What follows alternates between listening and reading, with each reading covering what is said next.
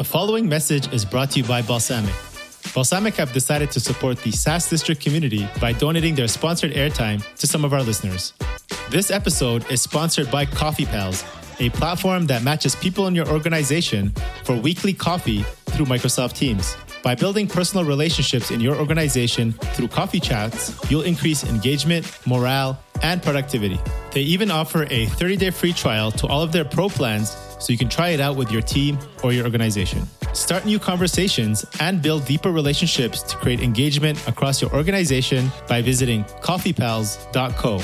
If you'd like to receive a promo code for a 90-day trial of Balsamiq, or even just thank the folks at Balsamiq for supporting our community, visit balsamiq.com/go/SaaS-district today.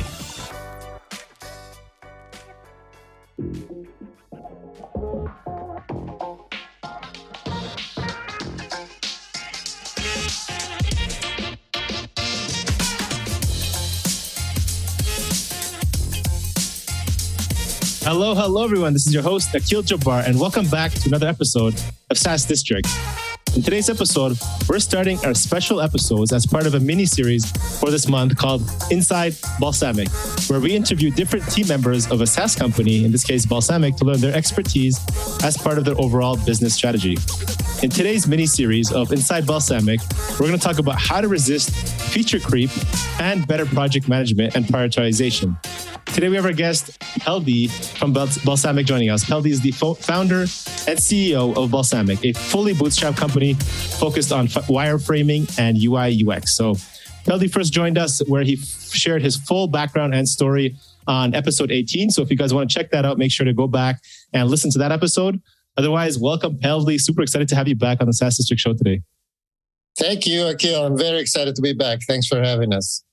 So I want to get into, the part of the main core of this episode, which is, a tough challenge in SaaS product management, right? So in terms of how to decide what to prioritize when you have so many features to decide on, what to work on next, how to prioritize what is right. Most of the time it's growth, but I know in your case, it's a little bit different. How does Balsamiq choose what to work on? How are you guys keeping track of what you could possibly do and work on next? What's your framework there? Yeah. Sure. Well, first of all, let me rejoice in the fact that this is a product management topic, and my dream in life is still to become a product manager. It's my favorite thing to do. So I'm honored that you will ask me these kind of questions. But, I don't have any formal product management training. I just have a lot of industry experience. I've shipped a lot of things in my career. So what I've learned is that how to prioritize. It's an art form. It's super important, but it can be learned. So we have a few techniques that we use. So first of all, we bucket things into three different buckets. We have features, bugs, and chores. So obviously, you know what features are and bugs. Chores is work that is invisible to the customer, but that needs to be done. So some refactoring or fixing a security patch or adding monitors on your servers to make sure you get alerted when they're about to go down. So those are the chores. So once you have those three categories, then prioritizing kind of becomes an exercise in, I see these three categories as three different accelerator pedals, and you can decide what to push at each moment. So, so sometimes you push more on features, sometimes you push more on bugs, sometimes you push a little bit on all three. How to decide largely depends on the life cycle of the product that you're working on. So say it's a new product with 0 customers, right? You're just building it. There, it's all features all the time. Obviously, you have to build the thing. Mm-hmm. You might fix a few bugs that you find yourself, but you don't have any customers to tell you about them. You probably don't have a QA team involved so much at this point. So it's all features for however long it takes you, a few months to build the MVP, right? Then when you're about to ship it, you do an alpha, you do a beta. Then the number of features kind of dies down a little bit. Maybe you'll finish a few of the features that you really want to have for launch. But in the meantime, it's time to really start focusing on bugs, because you don't want to ship a buggy thing because it will make a terrible wrong impression. We go so far into having a gamma after a beta, which is a paid beta, invite-only release, where basically people are also paying to be for the product. So that allows you to build all the payment processing, all the invoicing, and test all that in a nice, friendly environment, because it's still considered pre-launch, right? Mm-hmm. And so during that gamma, all you want to do is really fix a ton of bugs until all the people in the gamma are happy. And that tells you that you're ready for launch.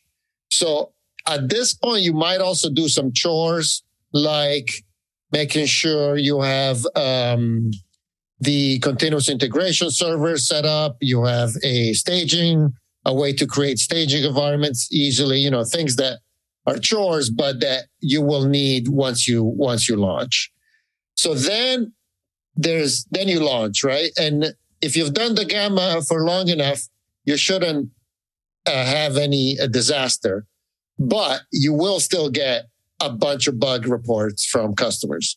So feature work completely dies down at this point for a while, and it's all about bugs. And then if you start scaling fast enough, you got to work on chores.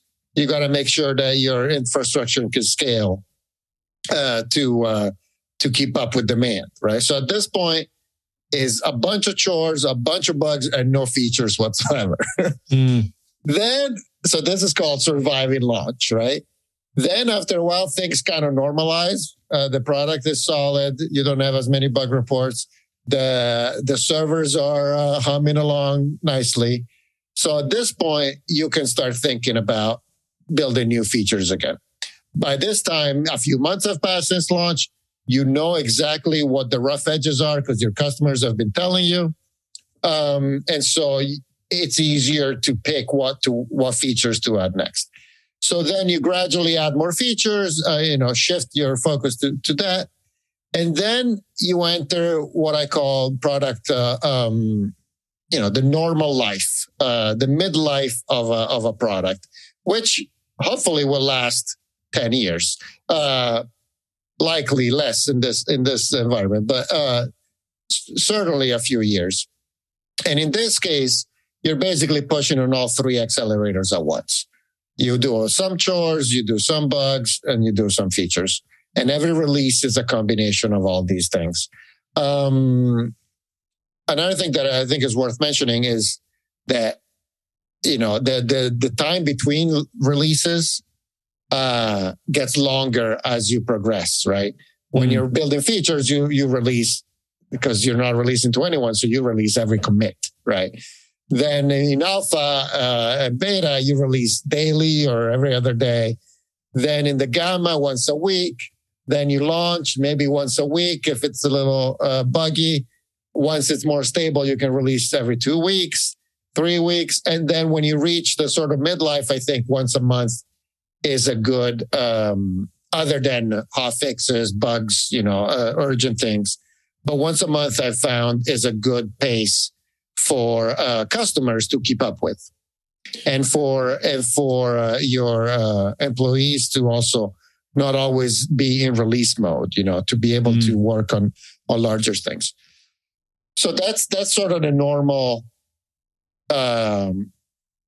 proportion. Then if you're sunsetting a product, then obviously you stop building features and you gradually stop fixing bugs and stop fixing chores until you kill it, But in general, the majority of the time is sort of this midlife phase.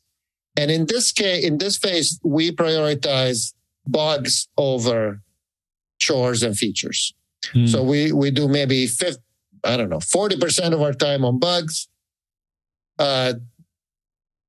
I don't know, 30%, 25 on features and 15 on chores. I don't know, something like that. But we do prioritize bugs first. I think that's very important, because if you have a lot of bugs, your support team is going to struggle. Your development team is going to struggle, right? Or either you hire a bunch of people, but if you instead you focus on being solid, then you can make do with fewer people and people are happier, etc. Of course, you cannot just focus on bugs, because some bugs are really not worth fixing. It happens once every year, for one customer. That's not worth the trouble, right? And you can never fix all the bugs because they just keep coming, right? And it's not really worth your time, because if all you do is fix bugs, then your customers might leave because you're not shipping anything new, right? Right. Right. So a good amount of bugs is good, just not too much, I guess. So very convoluted answer, but I feel like it does require these different speeds depending on what phase of your product's life cycle you're in. No, I love how you kind of break it down and structure that. I think that thinking is good to how you approach the product cycle. And you mentioned, so when you reach that midlife cycle, I think that's where most of the time you're kind of in more of a stable phase and you're focused on just growing and slow growth of the product. In that first phase, so alpha, beta, gamma, what is the time frame you generally think is a good time to get to that point? So this is the time you want to invest to it, and then here now you have a good product. 10 years, let's just actually start monetizing this and building a good business here. Well, let me tell. I can think of our latest web app, our latest product that we launched in 2018. So, I mean, I guess it depends on what company you are. If you're Facebook, right, you have thousands of engineers, then you're going to go faster, of course. But for a small SaaS like ours, we have maybe 15 engineers overall. I'd say, actually, yeah, maybe 10 work on the core product. So for a smaller company, it takes a while. Especially because we don't have investors, so we take our time. We want to do it well. We don't really have a lot of pressure, competitive pressure, or we don't have to run. So in our case, it might take 6 months to get to an alpha. Then it takes another 3 months to get to a beta. Then maybe another 4 months to get to a gamma. Then we like to run our gamma for a while, at least 6 months. But really, you've already shipped. It's just private. So, right. So that can last a long time because you're already making money. So we do 6-8 months of that. Then there's the survive and launch phase, which, depending, might take, another 6 months probably. And then there's gradually maturity. I mean, middle. I don't want to call it mature because mature means sunsetting. Normal, stable life, and that can last as long as possible. Probably, our previous web app that lasted 5 years until we decided to rewrite it with a new product. So that's kind of the time frame. I'd say a couple of years from 0 to midlife, and then 5 years or 10 years if you're lucky for the long phase. Got it. No, that's super helpful. And one thing we see a lot of founders, maybe your product managers, thinking about is all around features, right? I think that's what for some reason, that's the main focus because it seems like new and exciting and more and more. Rather than fixing what's there, it just seems to sound better for users. Like, look at this new thing we got, new shiny object, right? Why prioritize bugs over these other stuff? Features, UI, new design, and all these fancy stuff. I think having too many features is a mistake. When I see our competitors shipping features furiously, I get a little smile because I know that they're basically shooting their own foot. If you have too many features, your product becomes too complicated. So you got to raise your price. You got to have more tutorials, webinars. It's a completely, it changes.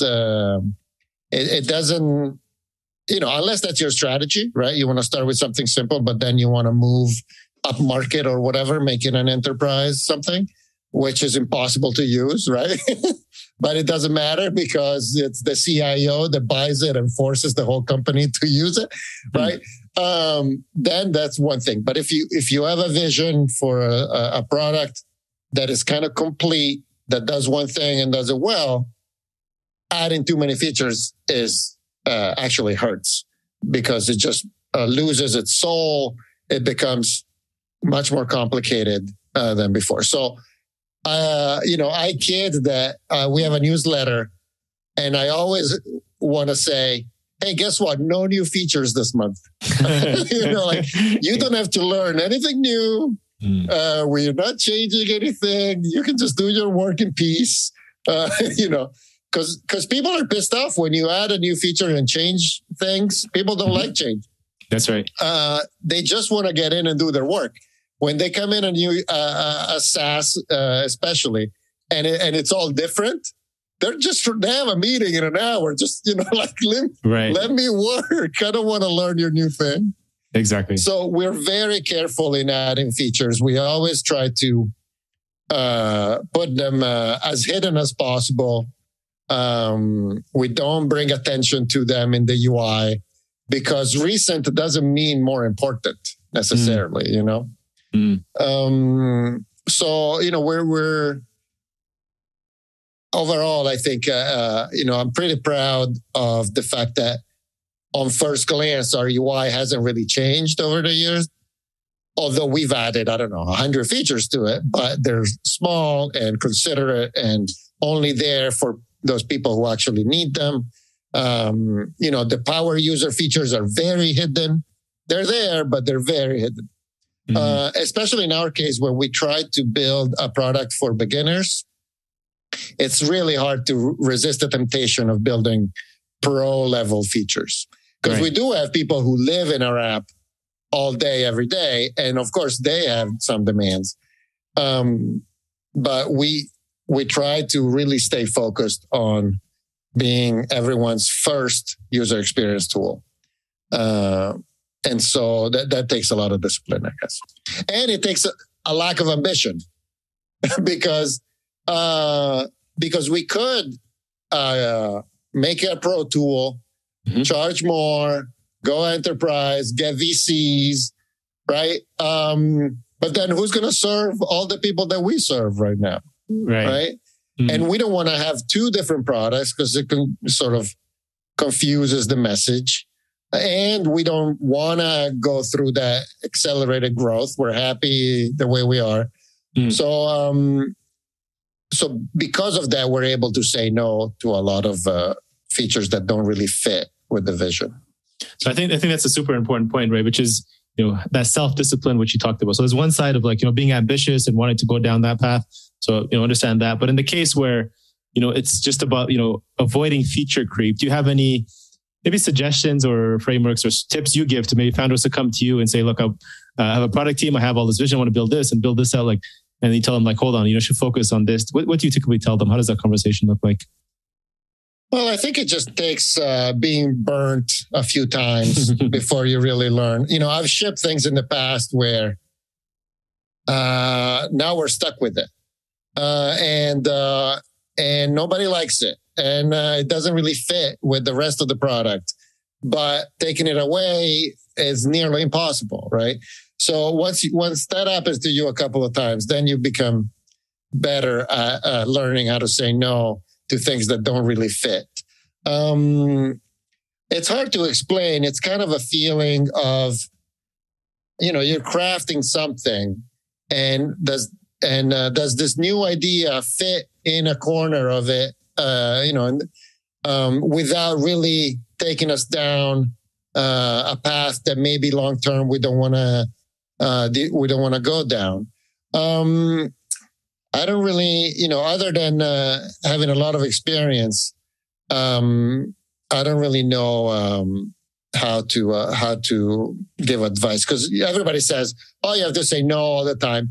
Well, it's true, but sometimes you don't have to say no. So how do you decide when not to say no? So in my mind, it's the more I understand my customers, the easier it is to understand what product they want, right? So we don't do any analytics. We talk to customers all the time. We have one person that does, 5 interviews a week all the time. We have a support team that's constantly talking to customers. We try to really foster a very tight feedback loop. We have a Slack community, and we know what our customers want to do and what they want from us very clearly. And so we're driven by that, but to a point. Our main, one of our top requested feature is rotation. The ability to rotate any UI control that you use in Balsamiq. Mm-hmm. It's the number one feature. I'm never going to do it. Why is that? Number one feature request. I'm never going to do it. Never. Okay. Right?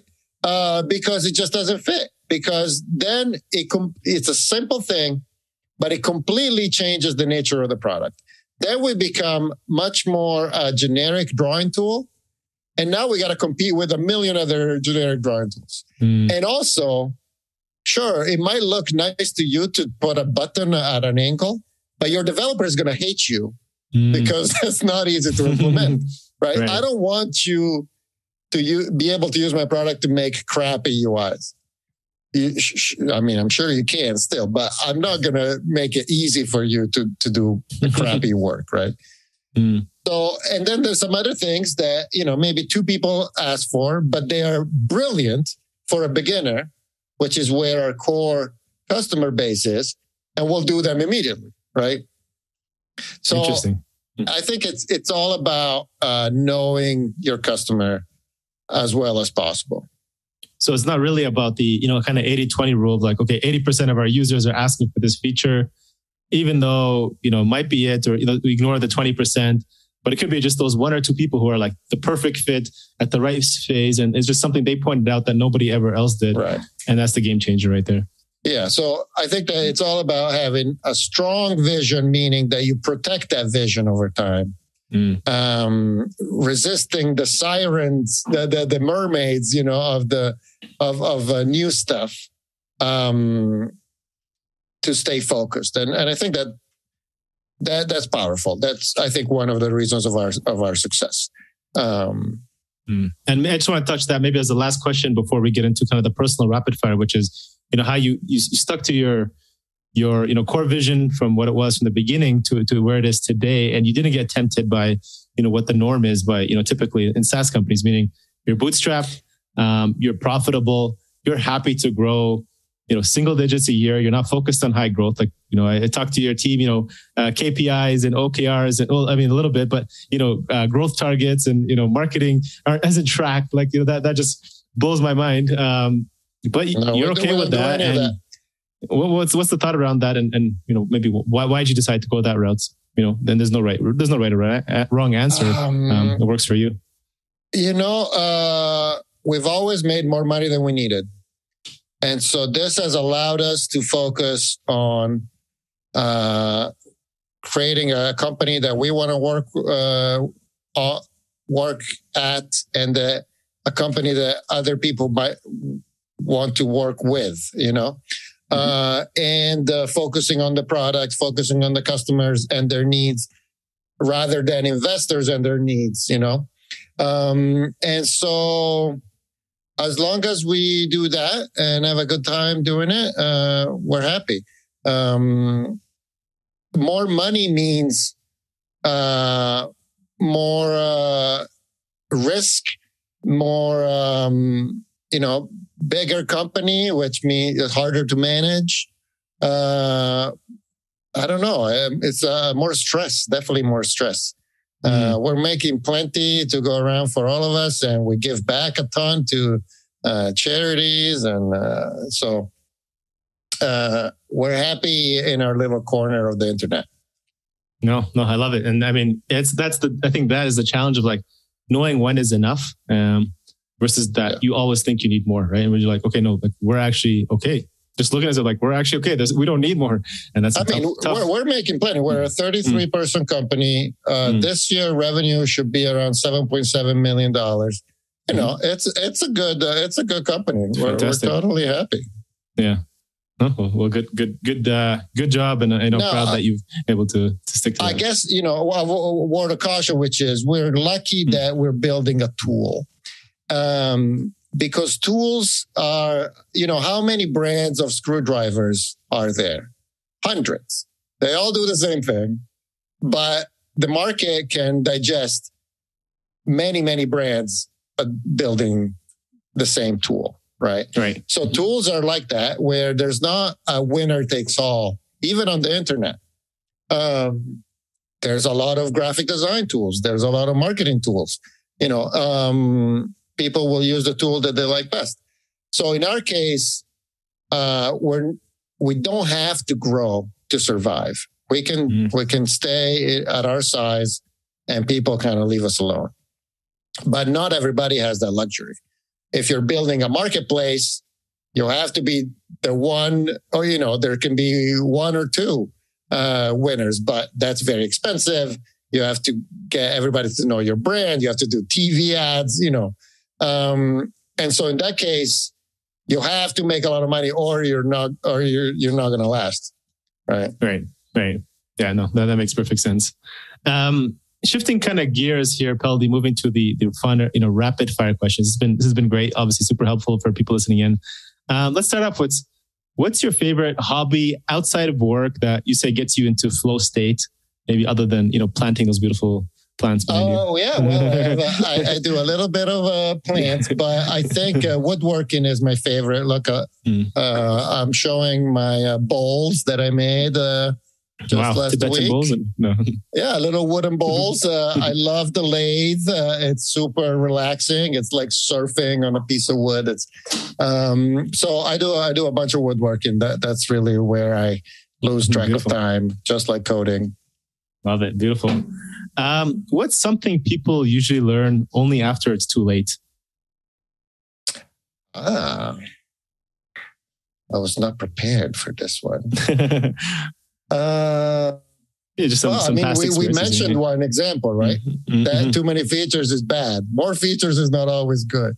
Yeah. No, that's a fantastic one. To back up your photos. That is very good. Yes, you just never know. Back up. Get that extra hard drive. But once it happens, then you learn. Yes. Yeah, that's a good one. So obviously you've had some great success. I mean, you're happy with where you are. You built a solid team and continuing to grow. What motivates you to keep working hard after so much success in these years? The same thing that motivated me to start this company, which is learning. There's so many learning opportunities. I haven't had a job like this where you have to learn so many different things. I decided to be a solo founder because I wanted to see what does it take to really do everything. From idea to support to legal to pricing to coding to server side, et cetera, right? Marketing. And you have to really continuously roll up your sleeves, and you're always faced with new challenges. And then as the team grows, you have to learn how to become a manager, people issues, giving feedback, delegating. It never ends. And it's been 14 and a half years, and I'm still learning so much that I'm never bored. Learning, education. Yeah, that's what keeps it interesting. So you have a dog here named Lucy, right? So a couple of things. What's her name? Is that her name? That's Lucy. There she is. Yeah. Oh, there she is in the background. She's sleeping. She's taking a nap. What's her favorite meal? And why did you name her Lucy? The name came from our son. He picked the name when he was. We got her when he was 10, so we let him pick the name, and I don't know how he chose it. But Lucy, unfortunately, has to eat a very specific diet because she had bladder stones. She had to get emergency surgery at some point for it. And so she has to eat the specific food for dogs that have bladder stones. And she has to drink bottled water. We don't even drink bottled water, but we buy bottled water for her. Dogs are not cheap, eh? They can get very expensive very quickly. Mm-hmm. So I like this question because it's not like, what's the best trick that you taught Lucy? It's what's the best trick Lucy has taught you? Is that right? Oh, that's a good question. Yeah. Well, dogs are great because they really live in the moment. Mm-hmm. It's amazing to see, and it's a constant reminder of how great it is to really live in the moment. And then I like that she needs her walks every day. It kind of reminds me to work out. It's part of her body. Her body needs to move. And so my body doesn't remind me as much. But the fact that I have to walk her makes me want to work out as well. Nice. That's awesome. I have 2 dogs myself, and I know they force me to do the walks every day, at least 2-3 times. Yeah, they're ready to go. Right. So final question, Peldi, before we wrap this up. If you were to start a business from scratch today, it doesn't have to be a SaaS, it could be anything. What would it be? What would get you interested and excited? Well, that's interesting because I just started another business a few months ago, and it's a luxury Airbnb in the countryside in Italy. Okay. So completely not software related, but I feel like tourism is really growing, and we had this opportunity to build this house in the country, and it came out nice. So now we want to rent it too. Beautiful. I can imagine that's more of like the product, you had a vision around it, and now the customer experience is all tied in together It's pretty interesting. I'm using a lot of lessons from Balsamiq in this new business, even though it has basically nothing to do with software. No, that's all right. I mean, that's not always about software. Awesome. Thank you. Thank you so much, Peldi. Anything else you want to add before we wrap this up? No, thanks a lot. I like this idea of doing a series of interviews with the same company, and I'm looking forward to listening to whoever you pick next. Awesome. Thank you. I'm enjoying it as well. Thank you, Peldi. Thank you, Akil. Cheers. Thank you all for watching this episode and joining SaaS District today. Don't forget to like, subscribe, and hit the bell for future episodes where we interview top leaders in the SaaS industry. If you're a SaaS company looking to grow and unlock the true value of your business, get in touch with us at Horizon Capital, and myself or one of our consultants will provide a free assessment to help you get there and hit your goals. If you have any feedback or suggestions for this podcast, please comment down below and help us improve our content for you all. Thanks again, and see you on the next one.